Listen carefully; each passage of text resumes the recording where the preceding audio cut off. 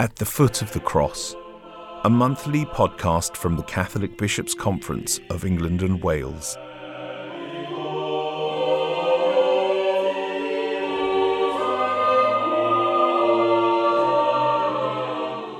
Well, hello everyone, and welcome to At the Foot of the Cross, our monthly podcast from the Catholic Bishops' Conference of England and Wales. Well, the Secretariat, to be a little bit more accurate. Our regular studio guest, the Welsh Oracle, is Canon Christopher Thomas. Canon Chris, how are you? Good morning, James. Nice to see you. That was a surprise, wasn't it? A little surprise descriptor. Absolutely. I wouldn't regard myself as a Welsh oracle. Now, you've been in the Holy Land, though, haven't you? I have. I had 10 fantastic days in the Holy Land with the Knights of the Holy Sepulchre, which I'm a member of. We started up in Galilee and worked our way down to Bethlehem and then finally ended up in Jerusalem. The purpose of our visit was to speak to what we love to call the living stones of the Holy Land, which are the people. Yes, the important ones. That's right. And whilst visiting the fixed stones in terms of the holy places, the most important visits that we made were to parishes and to schools. We went to the seminary in Bet Jala to support the seminarians there in their formation as priests. And we went to the Patriarchate as well. I was very blessed to receive my pilgrim shell as an official pilgrim of the Holy Land, but it was a very spiritual and important visit.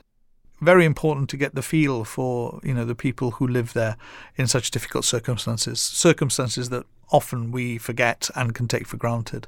Yeah, I must admit, I think probably the most moving part of many moving aspects when I was in Jerusalem was when we went into the West Bank. We went to Jifna. And it was the people. It was the people that have been there for a very long time, experienced many hardships, to be fair. But they still have a tremendously positive spirit, which sort of surprises me in a way. We went to the Patriarchate School in Reina, which is halfway between Cana and Nazareth. And the young people there were just absolutely inspirational. They were marvellous. And to see their vim and their vigour in an expanding school, it's an area that's growing. And the parish priest there, who we spent a long time talking with, was saying that they would love to take more children, but there's a lot of financial pressure on people to go to the schools there. So part of our role as Knights of the Holy Sepulchre is to support financially the work of the Patriarchate. Yeah. So we will continue our financial support as well as our spiritual support and also the support of being present to them in the years to come. Did you still detect a sense of hope amongst the people, or is it? Yes, very, very much so.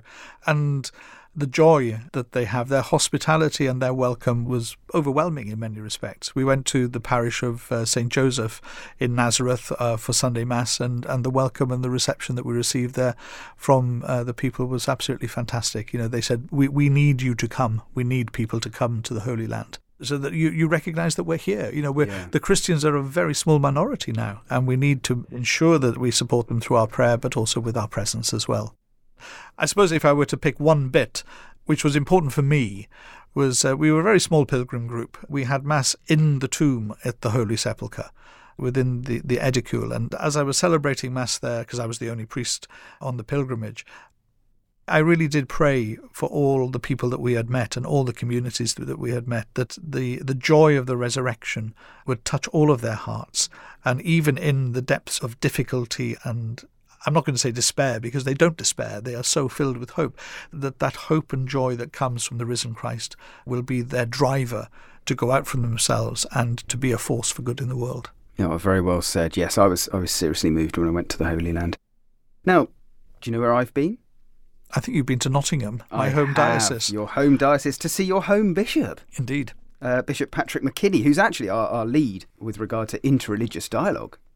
Fascinating, I must say. Now, we also recorded a piece with him, which you may not know, and he just described exactly what Interreligious Dialogue is, what it's about, why it's important to the Church. So what we'll do is we'll play that out a little bit later in this podcast. But yes, I was very pleased to be in your home diocese. Nice diocese, nice city. Absolutely, yes. I was very blessed.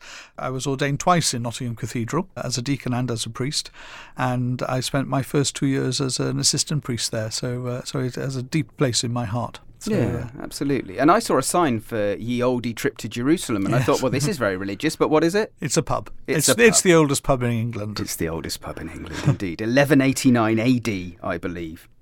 That's enough of that. Okay.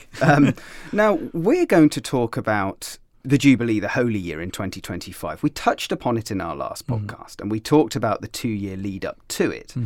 And in 2023, We're going to start, aren't we, by looking at those sort of great constitutions of the Second Vatican Council. That's correct. Now, jump in and correct me if I'm wrong. We've got Sacrosanctum Concilium on the Sacred Liturgy, Lumen Gentium on the Constitution of the Church, Dei Verbum on Divine Revelation, and Gaudium et Spes on the Church in the modern world of the 60s. The modern world no less. So I asked you, or challenged you, to give us something a little bit accessible, a bit of an entry level. Let's talk about those 4 constitutions. How can we sort of just gently start our formation on these documents? Okay, well, the first thing to think about, people talk about Vatican II. Well, why is it called Vatican II? Because there was a Vatican I as well. So Vatican I took place in 1870, but it was a curtailed council because of the political situation in Italy at the time. So Pope St. John the 23rd called the Second Vatican Council. It was a bit of a surprise to people. He called a synod for the Diocese of Rome. He then went on to call the Second Vatican Council for the Universal Church. And there was a preparatory period which took place in the early part of the 60s, 1960 to 1962. And just as we've done with the synod at this time that we're going through at the moment, the bishops of the world were asked to send in what were their concerns that they wanted to see discussed. And the council actually sat from 1962 to 1965. During that time, there was a change of pontificate because Pope St. John the 23rd died and Pope St. Paul VI was elected. And during that time, there were 16 documents finally published of the Second Vatican Council. The 4 constitutions, as you said, Sacrosanctum Concilium, Lumen Gentium, Dei Verbum and Gaudium et Spes, are regarded as the main documents of the Council, although all of them have had a deep impact on the life of the Church today. Yeah. So talking about Bishop McKinney and his work in Interreligious Dialogue, that all comes from the document Nostra Aetate, which is a document that talks about the 3 Abrahamic faiths and how the Church is dialogical in her very nature. There's undiscovered riches in the Second Vatican Council. So what I'm going to do today is just very quickly and gently, because you could spend years studying these documents. A slightly unfair challenge I've given you, actually, but I'm sure you'll do it well. Just to go through these 4 documents and their importance. So the first thing to say is that their titles come from the first few words of the document itself. So Sacrosanctum Concilium actually has nothing odd about the liturgy. It means the Sacred Council. Yeah. But Sacrosanctum Concilium was the first of the constitutions to be published. It was published on the 4th of December 1963. And it was talking about the liturgical renewal and the life of the Church. Its main thrust was to express, first of all, that the liturgy is both the source and the summit of the Church's life, that we draw our energy from the liturgy and it's where we order all of our ecclesial life towards. Within that liturgical context, obviously the sacrifice of the Mass is the most central part, because within it we actually offer back to the Lord that which he offered himself on the cross of Calvary. So what's in Sacrosanctum Concilium? Well, the first thing I'd like to focus on is the Bible. The role of the Bible in the liturgy was really put into the fore of the Constitution. I can remember as a parish priest ensuring that every parishioner in my parish had a Bible in terms of family homes, because when I used to go and visit, I'd often try and look for it to see if I could find it. The reason is as somebody once said to me, Catholics don't have Bibles, they have missals. And the missal is obviously there's scripture in the missal in the order of Mass, but the Bible is the inspired word of God. And so Sacrosanctum Concilium wanted was a greater access to the sacred scriptures. It then went on to talk about the liturgical texts that we live by in terms of our formal liturgy of the Church and how they should be translated into a language that people would understand. Because, of course, before the Second Vatican Council, the whole of our liturgy was in Latin. And there was a sense of enculturation of those liturgical texts as well. The third focus, I would say, would be on the participation of all of the baptized in the liturgical life of the Church. It was often seen that the priest did everything at Mass, as it were, whereas after the Second Vatican Council, there was a renewal of the ministry by virtue of our common priesthood as the baptized. There was a renewal of how we could all participate in the ministerial life of the Church. And this has been taken a little bit further now by our Holy Father Pope Francis, with the opening up of the ministry of lector and acolyte and catechist in the document Antiquum Ministerium, where he's asking people to be formed and to take up these significant roles formally constituted ministries within the church as well. And then finally, there was the sort of revitalization of church life. The liturgy, because it is our source and summit, is obviously the key to evangelization. And in fact, going back to my time in the parish, a lot of people came to the RCIA, to the Growing in Faith Together process, mainly because of the liturgical life, that they experienced something when they came that was other, but it was something special. And they wanted to learn more about what the church understood itself to be. So those are some very, very broad brushstrokes about Sacrosanctum Concilium. We are still working these things out, and with Antiquum Ministerium, this is a recent document of the Holy Father. There are more opportunities to come from it as well. Plus, in England and Wales, with respect to the rooting of the Bible, we are working on our new lectionary that is going to be published within the next few years. So that's another thing that's so important for us, to make Scripture open and available to people. Yeah. So, Lumen Gentium. Well, Lumen Gentium is about the church herself. And I suppose you could put it this way. It's a question, and it tries to explain the answer to the question: how does the divine institution of the church, constituted by God, manifest itself in the world? Because obviously it becomes also a human constitution when it becomes touched in people's lives. So the first thing about Lumen Gentium is that it recognizes the fact that we are all part of the people of God. And we are consecrated in our baptism to be missioners in the world, to take that which we have received ourselves and to hand it on to others.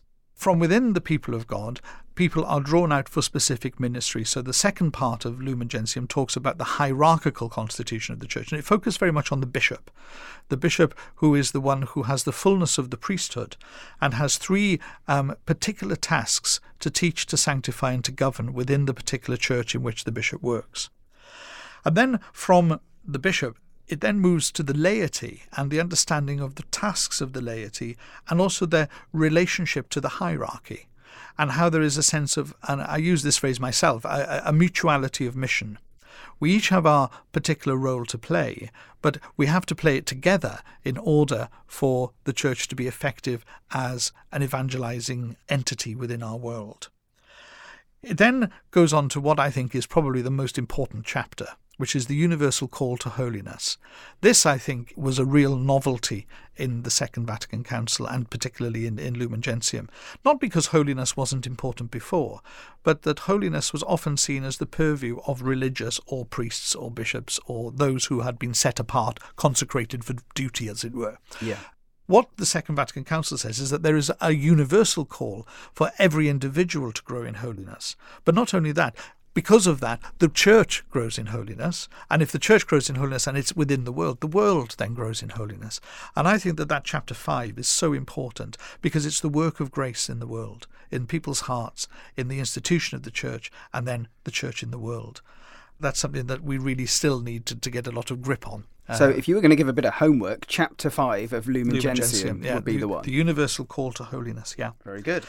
Then there's a section on religious and the way in which religious live out their particular vocation according to the evangelical counsels of poverty, obedience and chastity. And then the last two sections are about the pilgrim church on earth in relation to the church in heaven. Now, if we were to go to before the Second Vatican Council, people would have heard of things like the church militant, the church suffering, and the church triumphant. And that's basically a revisioning of those things. So the church here on earth, the church in preparation for its glory, i.e. the church in purgatory, and then the church triumphant, dwelling in that beatific vision, and how the three are connected, and particularly through the communion of saints. And then at the end, and this is very important, in the Second Vatican Council there was no separate document on Our Lady. And this was because Our Lady was always seen as the one who points towards her Son. And so Our Lady is the first fruits of the Church. In her Assumption, she becomes the type of where we are all to be. And so the chapter on Our Lady is the last chapter. And within it, we have a beautiful exposition on how her discipleship and how she always points towards her Son, our Lord Jesus Christ, is so important. And that's why she has a particular place of veneration within the life of the Church. Obviously, there's been a development of the magisterial teaching on Our Lady, but the fact that there was no separate document on Our Lady, but she was included within the document on the hierarchical nature of the Church, on the very nature of the Church, I think is very, very important. Yeah, absolutely. Well, you're doing a grand job of this, I have to say. We're getting through it. We can deepen our understanding as the time goes on. Dei Verbum. Dei Verbum is on divine revelation. So this talks about how God has revealed himself in the world and how that revelation has been received and transmitted within the heart of the Church. The first part of it is on the person of Jesus himself as the source of all revelation. God has revealed himself through his Son in the most perfect way. If you go back to St. John's Gospel, there's that wonderful phrase, I call you friends because I have made known to you everything I have learned from my Father. So the very heart of the Father has been revealed in the person of Jesus. And then it goes on to talk about how what has been revealed is then handed on. And this is where we have the wonderful concept of tradition. And that's tradition with a very capital T. It's not about customs, it's about the very tradition of the Church. And at the heart of tradition, to go back to the first constitution, is how the Church prays, how the Church expresses itself in the liturgical forum. What we have is the lex orandi, lex credendi, lex vivendi. Well, the law of how we pray becomes the law of what we believe, which becomes the law of how we live. I always think at the baptism of children, there's that wonderful moment where you light a small candle from the Paschal candle. Yeah. The Paschal candle being the symbol of the risen Christ brought into a dark church. And that wonderful phrase from the Exultet, a flame divided yet undimmed, which illuminates the church. We've all been there, where that single flame suddenly illuminates a whole dark building. I was in Westminster Cathedral last Easter, and suddenly the place became alight with thousands of little candles lit from that singular flame. But the lighting of the small candle from the Paschal candle, which symbolises the risen Christ, is the handing on of the faith to parents and godparents with the words, receive the light of Christ. We are handing on the flame of faith. And the flame of faith is very, very delicate. If I were to sneeze holding a candle, it would go out. It needs that wax to feed it. Just in the same way, faith in the family requires families to nurture faith. That's right. And that's part of the tradition of the Church. That's how we take that which we have received and hand it on. And then it goes on to trying to understand why our scriptures are sacred. What is the sense of inspiration and interpretation of the scriptures? Why do we hold them in veneration? And so it talks about the authors, it talks about the scholarship, and it talks about the sense, the fuller sense of understanding of scripture. And then it goes on to talk about the scripture in the life of the church. Now, I was in Bethlehem, and St. Jerome did his work in Bethlehem. You can go down to the crypt where he worked, and one of the phrases from St. Jerome that I've always held on to is, an ignorance of scripture is an ignorance of Christ himself. If we do not know our scriptures, then we do not know the person of Christ. We can go to Christ in prayer, yes, but it has to be fed by what we know and has been handed on to us in the tradition of the Church through the sacred scriptures. And that God's word always leads to fulfillment, because we discover the living Christ, a historical person, yes, through the scriptures, but living now through the power of the resurrection and in the Spirit. Very good indeed. So that takes us on to Gaudium et Spes. Yes, joy and hope. The Church in the modern world, even though we're looking 60 years back. Well, this document was the last of the documents to be promulgated. And I suppose you could say that Gaudium et Spes is a response to Dei Verbum, Lumen Gentium and Sacrosanctum Concilium. That's my opinion. I'm very happy to be corrected on it. Because what we've done with the other three constitutions is to look at how the Church has received what she believes, how the Church understands herself to be in the world, and how the Church celebrates that which she has believed. And now what it does is it takes it and says, right, how do we now engage with the world? And this takes us back to the opening speech of the Council by Pope St. John XXIII, Gaudet Mater Ecclesia, where he called for that openness. I like to think of it as the Church becoming both salt and light, the image from St. Matthew's Gospel, whereby we have to hold up a standard for goodness, a standard for holiness, a standard for how to be that perfection of the kingdom. But in order to do that, we have to be mixed in. We can't just be on the pedestal, and we've got to be mixed in wherever we are. Yeah. And so when you look at the Church in the modern world, the constitution on the Church in the modern world, it's the place of the Church in the world. And so it begins with the human condition. It begins with what is it to be human? What does it mean to have a conscience? What does it mean to act in terms of our vocation as people? It talks about the dignity of humanity, the dignity of community. And having done all of this sort of preparatory work, it then talks about what were the urgent problems of the world. It talks about the dignity of marriage and family life. It talks about cultural progress, especially with education and inequality across the world. It talks about the socio-economic life and the dignity of human labour, which was then taken by Pope St. John Paul II with a very little known encyclical letter called Laborans Exercens, which I think is a remarkable piece of work, but it's not well known. And he talks about the dignity of human labour and how through work we actually increase our dignity. Gaudium et Spes talks about the political community, and remember that the council began on the wake of the Cuban Missile Crisis. And so it talks about war and peace in the international community. It talks about how we are to work and be instruments of peace in the world. Perhaps a few parallels to now. Absolutely.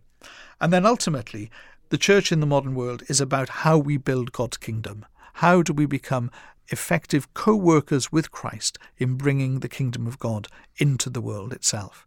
So what we've got here in these first 4 constitutions, I think is a wonderful synergy of what it is to be a member of the church. How do we receive that revelation of God? How do we live it out as a baptized member of the church? How do we celebrate it in our liturgy? And then how do we go out into the world to proclaim the good news? Thank you very much for that. Excellent. Just for the sake of my appalling Latin, just give us a little translation of those titles. Sacrosanctum Concilium, you did mention. The Sacred Council. Lumen Gentium is the light of the people. Dei Verbum is the word of God. And Gaudium et Spes is joys and hopes. Because if you look at the first paragraph of Gaudium et Spes, what it does, it begins with the joy and hope, the sorrow and anxiety of the men of our time, especially of the poor and those who are in any way suffering. These Christ's disciples make their own, and there is nothing human that does not find an echo in their hearts.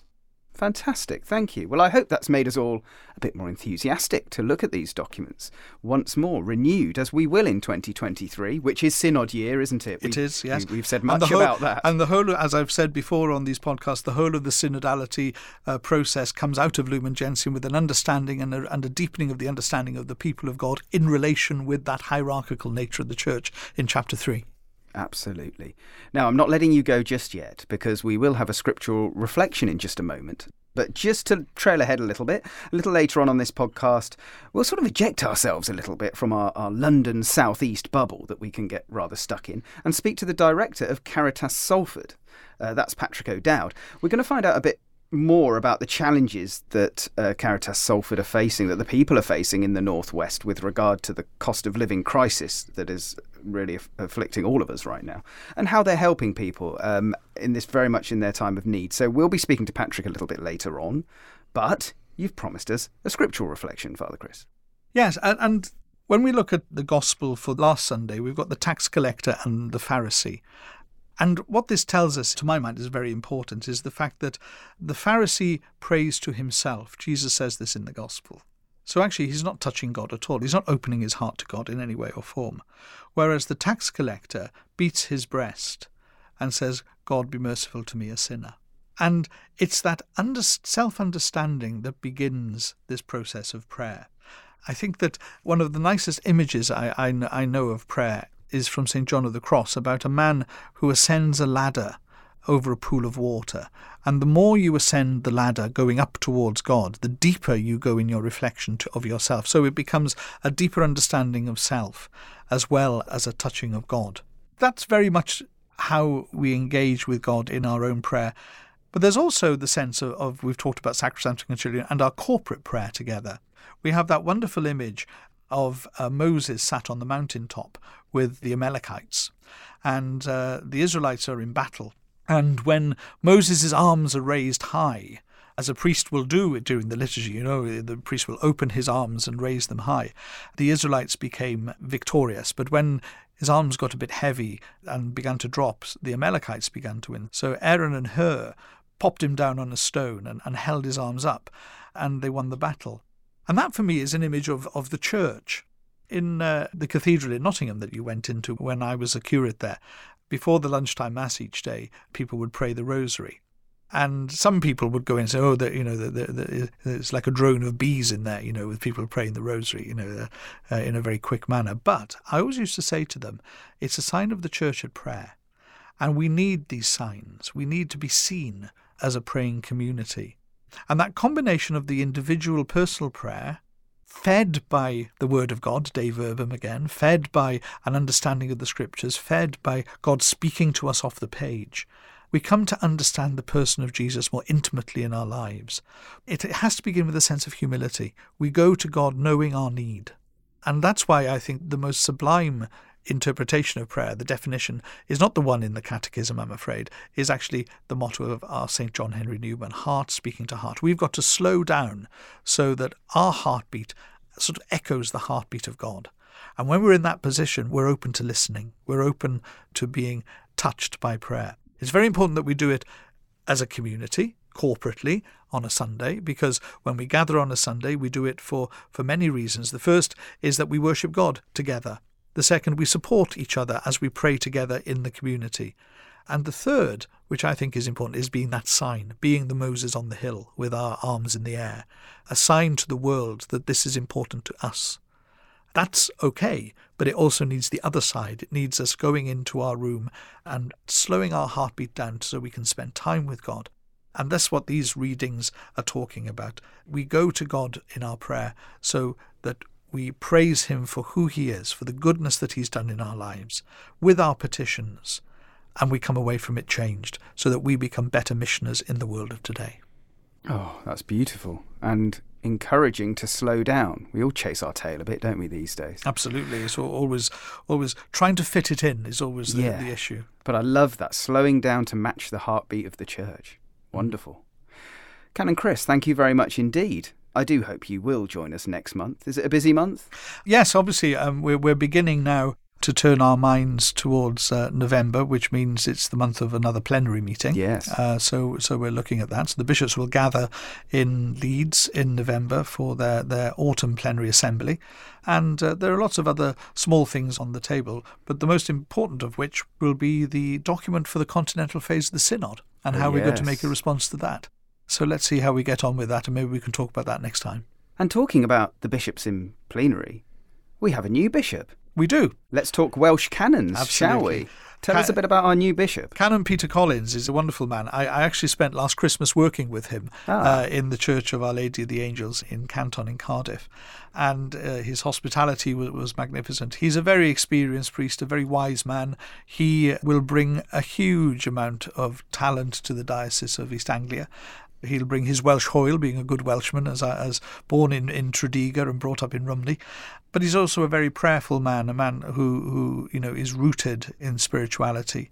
So I think the people of East Anglia and the priests and the religious and the deacons will be very blessed by his presence. So his ordination will take place on the 14th of December, which I believe is the feast of St. John of the Cross, which is good for a man who was trained in Valladolid in Spain. So let's hope that the inspiration and the prayers of all those Spanish mystics will be with Bishop-elect Peter as he comes to his ordination.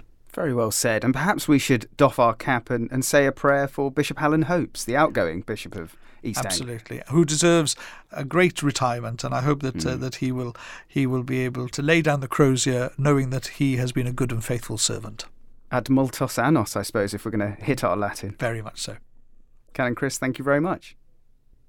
At the Foot of the Cross, a monthly podcast from the Catholic Bishops' Conference of England and Wales. So I did promise you, listeners, that we'd talk about the stark situation up and down the country, the cost of living crisis. And we quite often get stuck in our little southeast-centric bubble down here in London. And I really wanted us to access the bigger picture. So I'm very pleased to say that I'm joined by Patrick O'Dowd, who's the director of Caritas Salford in the northwest of England. Patrick, how are you? I'm great, thanks, James, and thanks very much for the opportunity to spend a little bit of time with you today talking about some of our work up here in Greater Manchester and Lancashire. I'm very grateful. No, us too. So why don't we start there? You mentioned the area. There are many people, all north, south, east, west, that are very alarmed at the moment. They're worried about those energy bills, of course, but also the cost of food and essentials. Nothing is cheap anymore for all of us. Can you just paint a bit of a picture of this crisis for us, for families and people in your area? Yeah, sure. So at the moment, we're certainly experiencing a significant increase in demand for food, basic material support, debt advice, and people coming forward with financial concerns. Oftentimes then that's linked to added concern about their own mental health and anxiety, that the pressures that they're facing. On the ground, I think we're still dealing with the pre-pandemic context and the circumstances that existed even before the pandemic, with some of our local authority areas in Greater Manchester and Lancashire already the most deprived neighbourhoods in England.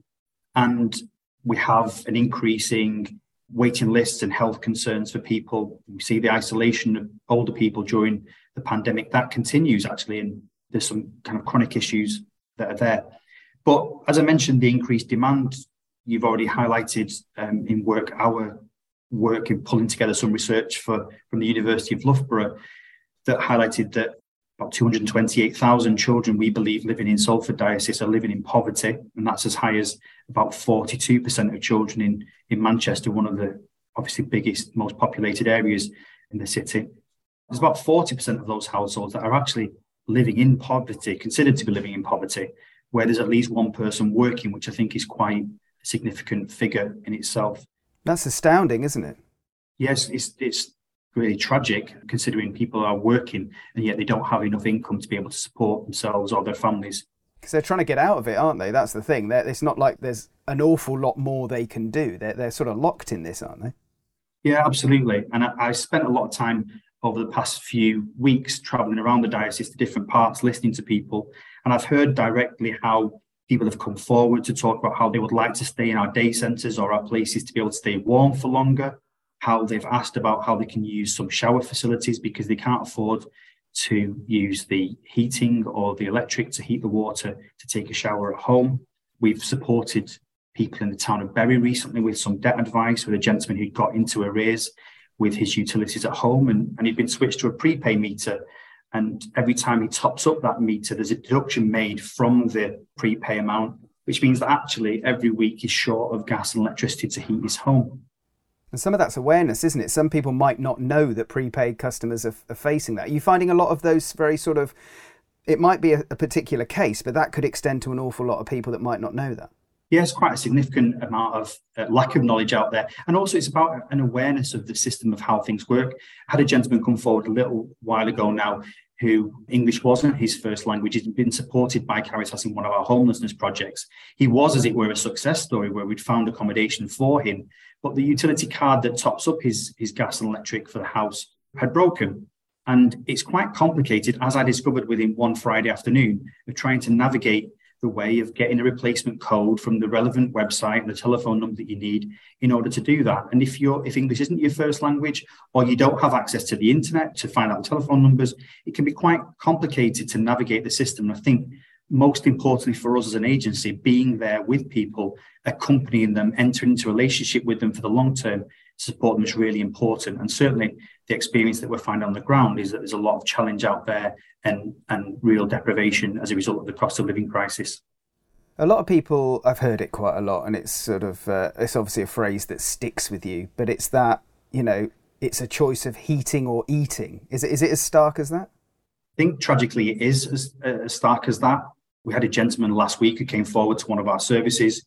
He is experiencing some ill health. He's been to the doctor and was prescribed fortifying medicine to be able to assist him because of rapid weight loss. To access that, though, he needed to have milk to top up, to mix with that. He couldn't afford the milk. Now, thankfully, the teams on the ground were able to go back to the GP and advise the doctors who changed the prescription. But that was a simple case of not being able to access the medication that he desperately needed because he didn't have sufficient funds to be able to buy milk. So it really is as stark as that. And these stories are genuine circumstances that people in our areas are facing. And it's a question of literally, can I afford to keep the heating on, or can I afford to feed my family, in the circumstances that I'm facing? And it really is stark, that 42% you said in Manchester. And of course, areas like Bolton and Blackburn, Oldham, Rochdale, again, approaching 40% of children living in poverty. And you're an area, I must say, though, where there's a lot of kind-hearted, decent people who have taken in refugees in the past and have been at the forefront of a response to other people in hardship. Do they now feel that they need a bit of help too? I think people are, across the board are experiencing challenges. There's no doubt about that with the increased inflationary pressures. If you look at Blackburn and Burnley, for example, a study's just been published late July about the disproportionate impact of inflationary costs on communities there, and particularly those that are on low incomes. They point to two particular issues that could help to resolve that. One of them being around improving the quality of the accommodation and insulation in the homes, and also around improving transport, because they're two of the costs that people are facing most: increased cost of utilities, and then obviously a cost because of inflated petrol prices. So if someone does have access to a car, or they need to go and get their weekly shop from a supermarket and access taxis, then obviously those costs obviously come out of your weekly outgoings and create a significant impact for you. Across the board, we are experiencing challenges. And actually, as a charity too, we're experiencing that challenge. So our day centres, we are under pressure in terms of our own utility expenditure, or our own outgoings that we need to ensure we've got the relevant resources to provide support with. We too, as an agency, are feeling the pressure as I'm sure other Catholic social action agencies, other Caritas agencies across England and Wales are too, and on all different aspects of the support networks that are there to help people that are most in need. Yeah, absolutely. It does beg the question, what is Caritas Salford and its partners doing to help the wider Catholic Church as well? And I was interested when you were sort of feeding back on a couple of those things like a sort of, churches or centres being beacons of warmth for people. I mean, we can provide these things. And then interestingly, you said, well, yeah, but those bills are going up too. So, we have to find that money as well in order to pay those bills, in order to help heat these places, to help people stay warm. So give us a little bit of a flavour of what you feel you are able to do, Caritas Salford. Sure, thank you. So obviously our costs are going up, but we're really proud of the fact that we've launched a thing called the Caritas Bishops Fund. It's been operating for a few years now, but actually received some additional input support through the Diocese of Salford and through other benefactors who've helped us build up this crisis support fund, really, for families and people in acute need across our area. People are able to make bids, applications to that. They're reviewed very quickly, and support can be offered through parishes, through schools, to provide really basic material support needs for that. And we're seeing an increased number of referrals to that fund as well. I think secondly, as an organisation, we're building up capacity as far as we can to improve signposting. I think we realise that we don't have the ability to do everything and respond to every particular need. And there's already an extraordinary amount of work taking place across the communities. And you highlighted just a few of the areas that Salford Diocese cover a few minutes ago. I think there's an incredible amount of goodwill out there amongst people in voluntary organisations. And it's important for us to build up an important map and signposting ability to point to local authorities, for example, because many of them have really taken up the mantle of providing as much support as they can. Agencies that might give debt advice, perhaps, or mental health services. I think the other thing to say is that certainly nowadays we have an extraordinary relationship with other Catholic partners. So the SVP being a prime example of that, with other Caritas agencies that are in neighbouring dioceses as well, and charities like Out There who operate from Trafford local authority, working with the families of prisoners. So there's a really strong network across the Catholic charities and parishes and schools community in our diocese. And I think our role really, as far as we can, is to try and animate that. And where we can provide support and assistance is to perhaps signpost out to other agencies who can, trying to work with parishes as well to sort of animate their own local social action and help them create safe projects to support people, or engage with other interfaith or other Christian churches and express our Catholic faith in those different communities as well. And we're trying to build up our capacity to do that too. And I think obviously we're better off together, aren't we? I mean, I've noticed on you're using your social media to appeal for clothes or to sort of talk about accommodation, even sponsoring rooms for young parents, and the eternal one, food banks, which I'm sure are under incredible pressure right now. But many parishes are either linked to one or help facilitate a food bank. So that's great to see. I'm just wondering, I think you mentioned Centre for Cities, which I know little about, so maybe you could say a word about that. I mean, what sort of interface do you have, or what work are you able to do with the local authorities?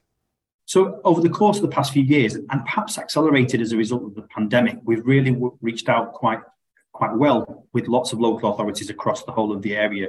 And there is a really dedicated group of people in those local authorities working very hard to support people who are in need. It's about us being able to partner and engage with them as much as we can. Referring back to that report you pointed to a second ago, and I mentioned, I think earlier, the Centre for Cities, it gives a really stark impression about some of the challenges that people in towns like Blackburn and Burnley face as a result of the disproportionate impact of inflation and the cost of living pressures in those towns. Actually, it says in that report that one of the worst towns is actually in Blackpool. So that's not technically on Salford Diocesan patch, locally speaking. I don't know too much about that town per se, but in Blackburn and Burnley, there's about 11% increased level of inflation in that town compared to some areas in the south of England. And some of the reasons for that are because of poorer quality housing in those areas, ineffective public transport, which mean you've got additional costs to supporting and bringing up your family in those areas that you might not have if you're not living in them. So there are some serious areas that we need to grapple with locally and support and be, again, advocates for change with those local authorities there, talking to them about where we think investment needs to go in to support people lifting out of poverty and ending that permanently for them. Well, I mean, it's good to hear how hard you're working. I think my final question would be, as it often is, and we do ask an awful lot of our Catholic parishioners in the pews, I must say, but what would your message be to them, whether they want to help or whether they need help? You know, there's a cross-section of all sorts. Many people find themselves in many different situations. But what would you say to Catholics in our pews about the cost of living crisis? I think if people are experiencing an impact themselves personally, then it's really important they do talk about that and reach out for support is the first step. Really, really important, whether it be to your local Catholic community, whether it be to the local authority support services, and not to wait or delay, because I think that just might store up other problems further down the line. I think what I would really encourage people to do, if they're able to do so, is to consider volunteering, whether it be for their local Caritas agency or any one of the other Catholic social action charities that operate across England and Wales. That we've got a really rich tapestry of different agencies in our country, and I think it's really important that people, if they're able to do so, come forward to kind of grow that volunteering body across all the different agencies.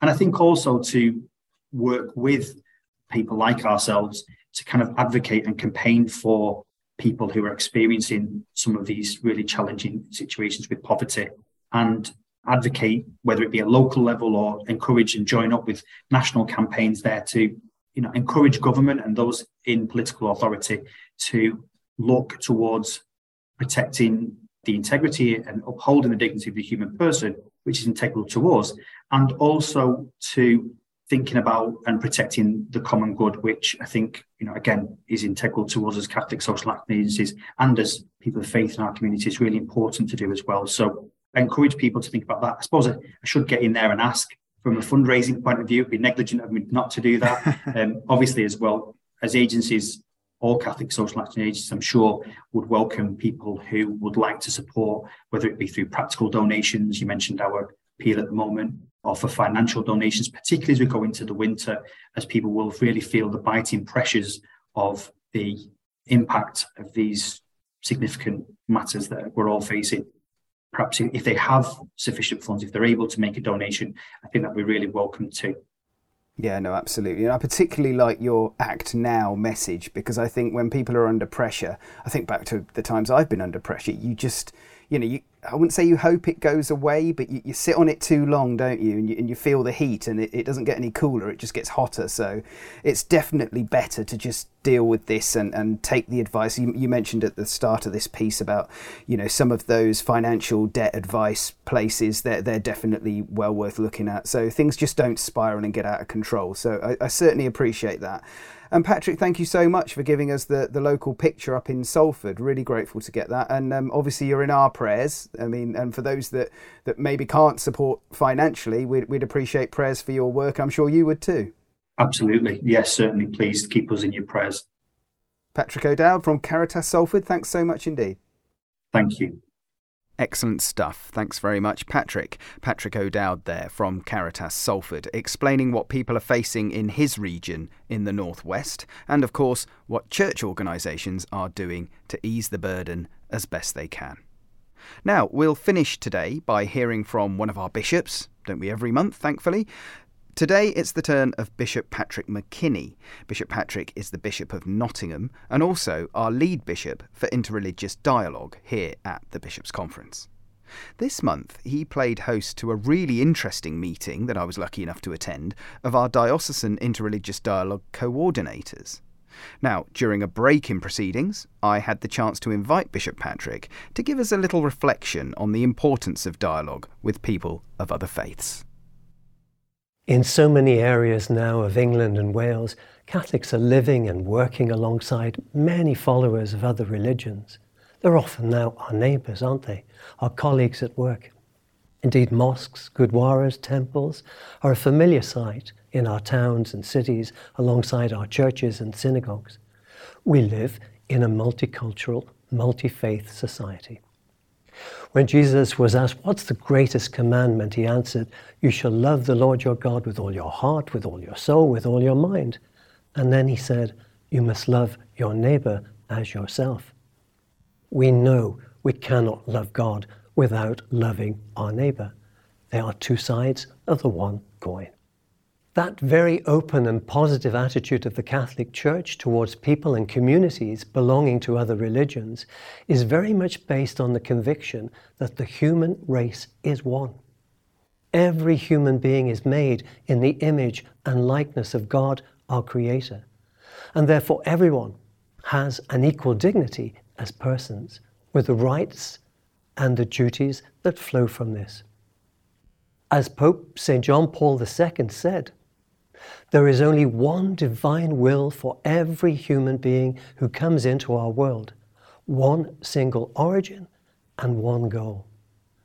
So as Catholics, we are asked to bear witness to our love of God by showing respect and care and by engaging in dialogue with our neighbours, whoever they are. And especially when our neighbours of other religions are the object of intolerance or prejudice. Sometimes this may mean we have to honestly acknowledge and face up to negative attitudes within ourselves as well as in others. The Church encourages all of us in our daily lives, at work, and in our neighbourhoods to take the first step in reaching out to people of other religions. Why? Because as people get to know each other, prejudices and fears can begin to melt away. Better understanding of each other can develop and friendships can be formed. This living side by side at work and in our neighbourhoods provides all of us with many, many opportunities for interreligious dialogue. That phrase, interreligious dialogue, I know can put many, many people off because they tend to think that's only for the specialists.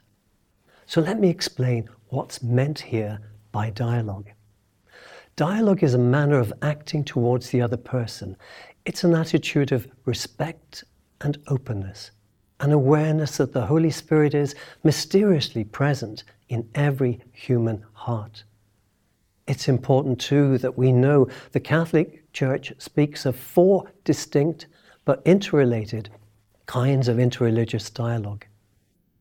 The first is dialogue of life, where people get to know each other as neighbours at work, on the bus or the train, or in everyday encounters, sharing their joys and sorrows, or perhaps a shared passion for sport. This is the basis for everything else. All interreligious dialogue is founded on friendship and trust, just like all human relationships. That's the first. The second is the dialogue of action, where people of different religions work together for the common good. For example, in organising a response to homelessness, or indeed the cost of living crisis. Inspired very often by their own scriptures or religious tradition, people from different religions agree we will work together in common cause. The third is dialogue of religious experience. This is where people come together to share maybe how they pray, or what God means to them, or how God inspires the way they try to live, and so on. And only fourthly is there the dialogue theological exchange. Here's where specialists, scholars and theologians gather to grow in deeper appreciation of each other's religions and spiritual values, while respecting, of course, and acknowledging differences. Interreligious dialogue is very much an important aspect of the Church's mission of evangelization. True interreligious dialogue on the part of a Catholic presupposes, of course, the desire to make Christ Jesus better known and understood. That's our duty as Christians. But we are called to do this always in the spirit of dialogue with the other person. So this involves an openness to listen and to learn, to respect the presence of the Holy Spirit mysteriously at work in every human heart, and to work together with them for the good of society and indeed peace in our world.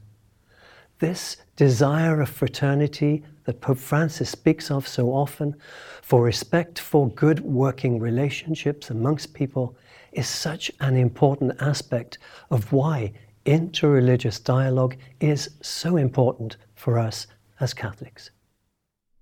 Thanks very much, Bishop Patrick McKinney, our lead bishop for Interreligious Dialogue. So that's it for October's At the Foot of the Cross, sneaking in a little bit late there towards the end of the month. Thank you so much for listening, very grateful. November, of course, is the month we pray for and remember those who have died in our parishes. So by the time that we're together again, we'll have had those great feasts of All Saints and All Souls. So do please remember in your prayers all those on our November lists. I'm very much looking forward to your company next month. Stay safe, and I'll speak to you then. Bye for now.